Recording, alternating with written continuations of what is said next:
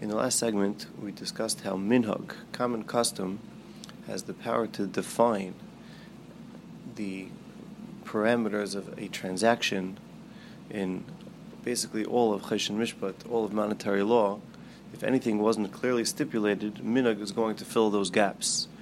Common customs and common trade terms and usages will tell us exactly what was bought, what was sold, what was hired, the extent of the type of work, and how the work needs to be delivered. All that will follow the local customs of use and trade. In this topic, we're going to extend the halachas of minhag, of common custom, that can not just define, it can actually obligate. It can create new chiyuvim, new obligations on parties, either parties to a transaction, or just simply based on where you live. You can be bound by certain local customs, or your profession can create certain obligations upon you based on the regular minhag. So that sugya begins with a Gemara in Bava Basra, Daf Ches Amud Beis, in the middle of the Amud. This is in the booklets, it's page 4. The Brisa is discussing the halachas of tzedakah, of the community tzedakah that they would give out either on a daily basis, on a weekly basis, and it delineates the rights that the people of the city, the populace, have when it comes to dealing with that money, and the rights extends it beyond just tzedakah funds, as we shall see. So there was a kupa and a tamchoy. The kupa was more of a long-term money bank that was given out once a week, and then there was the tamchoy, which was a daily collection and was given out on a daily basis. So the Brisa there puts in right in the middle, it says, Rishon b'nei ha'ir, the members of the city have the ability, the power, lases kupa tamchoy, they can change the money that was intended for the long-term donations, and can change it into a tamchoy and start giving it out on a daily basis if they feel that the aniyim need it, or with tamchoy kupa, they can switch it back. If there's not enough aniyim and they have extra funds, they can take those funds and put it towards the longer-term fund. So not only can they keep it within the realm of tzedakah, they can even change it to whatever they feel is the best for the city. They can take that money and put it towards that. Continuing, Rishon b'nei ha'ir, the members of the city have the power lahasnais al hamidos, to set conditions when it comes to measurements, meaning they can set the sizes. They can decide that from now on an ounce has 17, there's 17 ounces to a pound.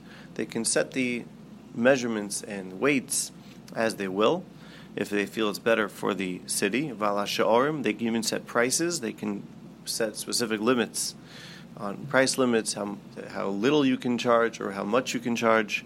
They can adjust the pricing of specific items. They can even set the wage limits. They can make a minimum wage. They can make a maximum wage when it comes to the hired workers of the city. And not only that, the Brisa finishes off Ula Hasiya al Kitzasan. They can even give punishments. They can give knosses to those who don't follow their instructions. As Rashi tells us, when La Hasiya al Kitzasan liknois es ha'oiver al kitzas devreim, they can punish the one who doesn't follow their set guidelines. Ula Hasiya midas din Torah, and they can force them even away from the typical din Torah, and they can force them to follow the instructions that the city leaders or the Bnei Ha'ir put upon them. So this would seem to be limited to the general populace of a city. However, the Gemara continues with the story going on to the next page of Tes Amud Aleph in Bava Basra, on page 5 in the booklet. And the Gemara brings a specific story of Anohu Beit Trei Tavchi. This is 4 lines down. There were two butchers, and really it was more than just 2. These were the butchers of the city. Ta'avdi and Yona Bahadi Adodi. They made a certain deal amongst each other. The Kolman da Ovid B'yom Dechavre. They gave out the days of work. They divided them among themselves, and they said whoever will work on the day that was set for his friend to be working, Nakru'u l'mashche. We will tear up the skins from these were butchers, so they would take away his skins and they would tear them up as a way of punishing him. Ozlachad minai, one of them went ahead. Ovid b'yom dechavre, he opened up his shop. He was working on a day that was not his. It was a day that was supposed to be his friend's. Karu l'mashche. So the others came together and they grabbed the skins from the animals that he shechted, and they tore them up. Also Kamei Rava, so they came for the entire in front of Rava, and Chayvinu Rava L'Shlume. Rava forced them to pay him for the loss that they caused him. You know, they were incorrect in enforcing the terms that they had decided amongst themselves. So Rav Yemer Bar Shlamya asked Rava from the Brisa that we quoted earlier. It says it says they're allowed to punish those who don't follow their instructions.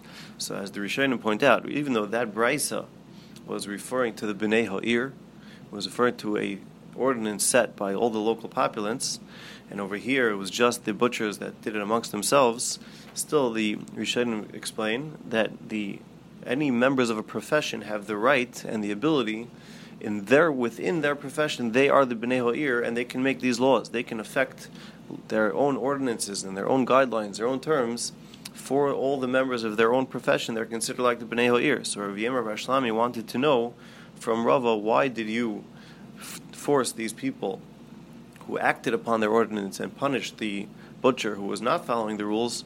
Why did he make them pay? L'chayr, they were correct in enforcing it. They had the right to do so. However, Rava was lo yahadale Rava. Rava did not respond. Amar Rav Papa, and Rav Papa concurred with Rava. Rav Papa said, Shapir Rava lo yahadale. It was good that he did not respond to them. Why? Because hani mili heichadalek adam chashav. When do we say that you're allowed to make your own rules and your own ordinances? That's when there's no adam chashav around. But aval heichadek adam chashav, when there is no adam chashav in the city, when there's someone that deserves respect in the city, so then lav kol kminayu demasnu, then they're not allowed to set their own conditions without his prior approval. So again, the Rishonim put in over here that this adam chashav is someone who is a Talmid Chacham and deserves the respect, that they shouldn't be doing things without his permission, and B, he's someone who's involved in the affairs of the city, and because of that, they should have checked over their tenoyim, their conditions with him. And since they did not, it's considered non-binding, and therefore they were not able to punish this wayward butcher who worked on the day that they had not set for him. However, we see that normally, typically, either if it's with the concurrence of the Adam Chashav, or if there is no Adam Chashav, then the people of a city are allowed to enact ordinances and enforce them, even by giving punishment to those who don't follow them. And not only that, even members of a profession can band together and create terms and conditions of their own limits when people can work, how much they can charge, etc. And that's enforceable amongst the members, that none of them are allowed to do otherwise. They can't go off on their own and not follow those rules. So we go to the next Maramakum, is the Chuvas Harajba, who goes into this a little bit more in depth and explains the parameters a bit more. This is on page 6 in the handout. Chuvas Harajba Chelik Beis Simon Reish Samachas. So it's really a wide-ranging tshuva, where the Rajba discusses different types of minhagim and how they can affect the people who are within that local custom. So, beginning over here at the top, minog, the inyan v'inyan dine mominus. When it comes to minog in monetary law, he says, "Kol minog she'enhigu b'nei hamedina b'haskamas gedoleihem."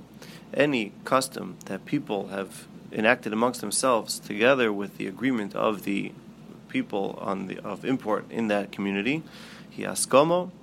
It's considered a binding agreement, and they have to follow it as if it was halacha the Torah. Ugid Garsina, he brings the Gemara we said before. People can make these deals amongst themselves, and they can force everyone to abide by them. If only some people did it for themselves, then it's not considered a minig. Even if it's a good idea, still tzvichin kinyan. You have to make some sort of kinyan. Just like every Tanai among people needs a kinyan. So if they just decided this is a great idea and let's do it, it's not binding unless they made a kinyan. The chiddush that we have by the Bnei Ha'ir is that they can create these ordinances even without any kinyan, and it's considered binding on everyone in the city. Avol, continues the Rajba, im hisnu b'nei bali umnius. If the members of a profession made a Tanai amongst themselves, kol bali oisa umnus b'noni umnusam, if all of the members of a certain profession got together and made Tanaim amongst themselves, then it's binding amongst everyone in that profession. Depending on, conditioned upon, that if there's a Talmid Chacham in that place, then they have to include him when they set these conditions. So the mashmos of this Rajba actually is that it's only when it comes to the members of profession making this Tanai, that's when we need an Adam Chashiv, as opposed to the B'nai Ha'ir, when it's the members of the Papillons, they're allowed to make ordinances even without the involvement of the Adam Chashiv. That, however, is a dispute amongst the Rishonim. Continues the Rajba. V'im ein sham, if there is no Talmud Chacham, then Tnom Menhageim Minhag V'don B'y B'neim Gedin Torah. If there's no Talmud Chacham, then their Tnoim and their Minhagim are considered a Minhag, and you rule the Bezdin would have to follow it like a Din Torah. The Kivan to Hisnu V'nagu B'y Kabal Yisa Umnis Harein K'mnei Yeracha. Since all the members of this profession did it amongst themselves, they are considered the members of a city as far as these types of ordinances. He brings this Gemara that we brought before of the butchers who made the Tanai amongst themselves, and one of the butchers did it. He worked on a day that was not intended to be his, and they went and they tore the skins of his animals, and they came in front of Rava, and Rava only disagreed with them because they did not involve him in the condition. He was the Adam Chashav of that town, so they had no right to make conditions without his involvement. But in essence, they were correct that they were allowed to make conditions amongst themselves. Rajban continues with the Tosefta. Going on to the next page is page 6. He quotes a Tosefta, which again shows how far these parameters can go and how detailed they're allowed to make these rules. Tosefta is on the 4th line. Rishon b'nei Ir loymar. The members of the city can say, "Kol mi she'yiroi yitzol pleni." Whoever shows up by a certain person, yeinosin kach v'kach. He'll have to pay a certain amount. Rishon la'ases kitzasan. They can force the people to abide by it. Rishon atzamorin v'atzaboin. The people who deal with the wool or the people who dye the wool. Loymar kol mekach she'yovel l'ir yehei kulonu shutfin by. Any possibility of commerce that shows up in this field, we're all going to be shutfin. No one's allowed to buy it for themselves. We're all going to be shutfin in it. The bakers can make set times amongst themselves who's allowed to bake and sell when. The camel drivers, the donkey drivers can make a Tanai amongst each other. These are members of a caravan. They can make a Tanai. Whoever's donkey will die, everyone will have to chip in to provide a menuan. And over there we say Mesa Bakusya, if it died because of his pshia, meaning he was negligent and that's why it died, then he cannot abuse the system. He cannot take advantage and say, well, since you all agreed to provide a donkey to anyone's donkey who dies, so therefore even if he's going to be negligent with it, they have to pay. No, it doesn't apply in that case. If it was delay b'gusya, if it was not his pshia, then they do have to pay for it. And over here we see it goes the other way. He says, just give me the money and I'll buy my own donkey. We don't give him cash. Rather, we buy the donkey as the ordinance was set. You buy the donkey and you just provide him the donkey as is. He said similar when it comes to boat drivers. Again, this is a fleet of boats, and the captains can say, if anyone loses their boat at sea, we will provide him with a new boat. Of the Besusio, again, if he lost it through his pshia, you brought it to a place where it shouldn't have been brought, then they don't have to pay for it. But if it's loy Besusio,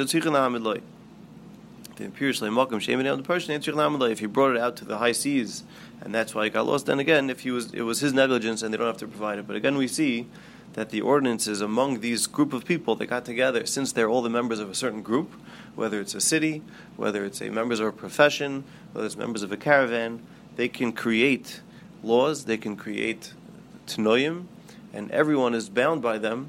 And even if it's to be moitzi, you can force people to pay up, and everyone has to keep these laws. So that already gives very broad opening for city laws and zoning laws and driving rules. That even if we don't have to come on to the Din Malchus Adina, we still have a place for the B'nei Ha'ir to be creating laws that are binding amongst each other, and trade unions and things like that. All these can come into play now that we've given the power to the people to join together and create laws that are binding, and we'll see how the Shulchan Aruch rules this halacha l'maisa.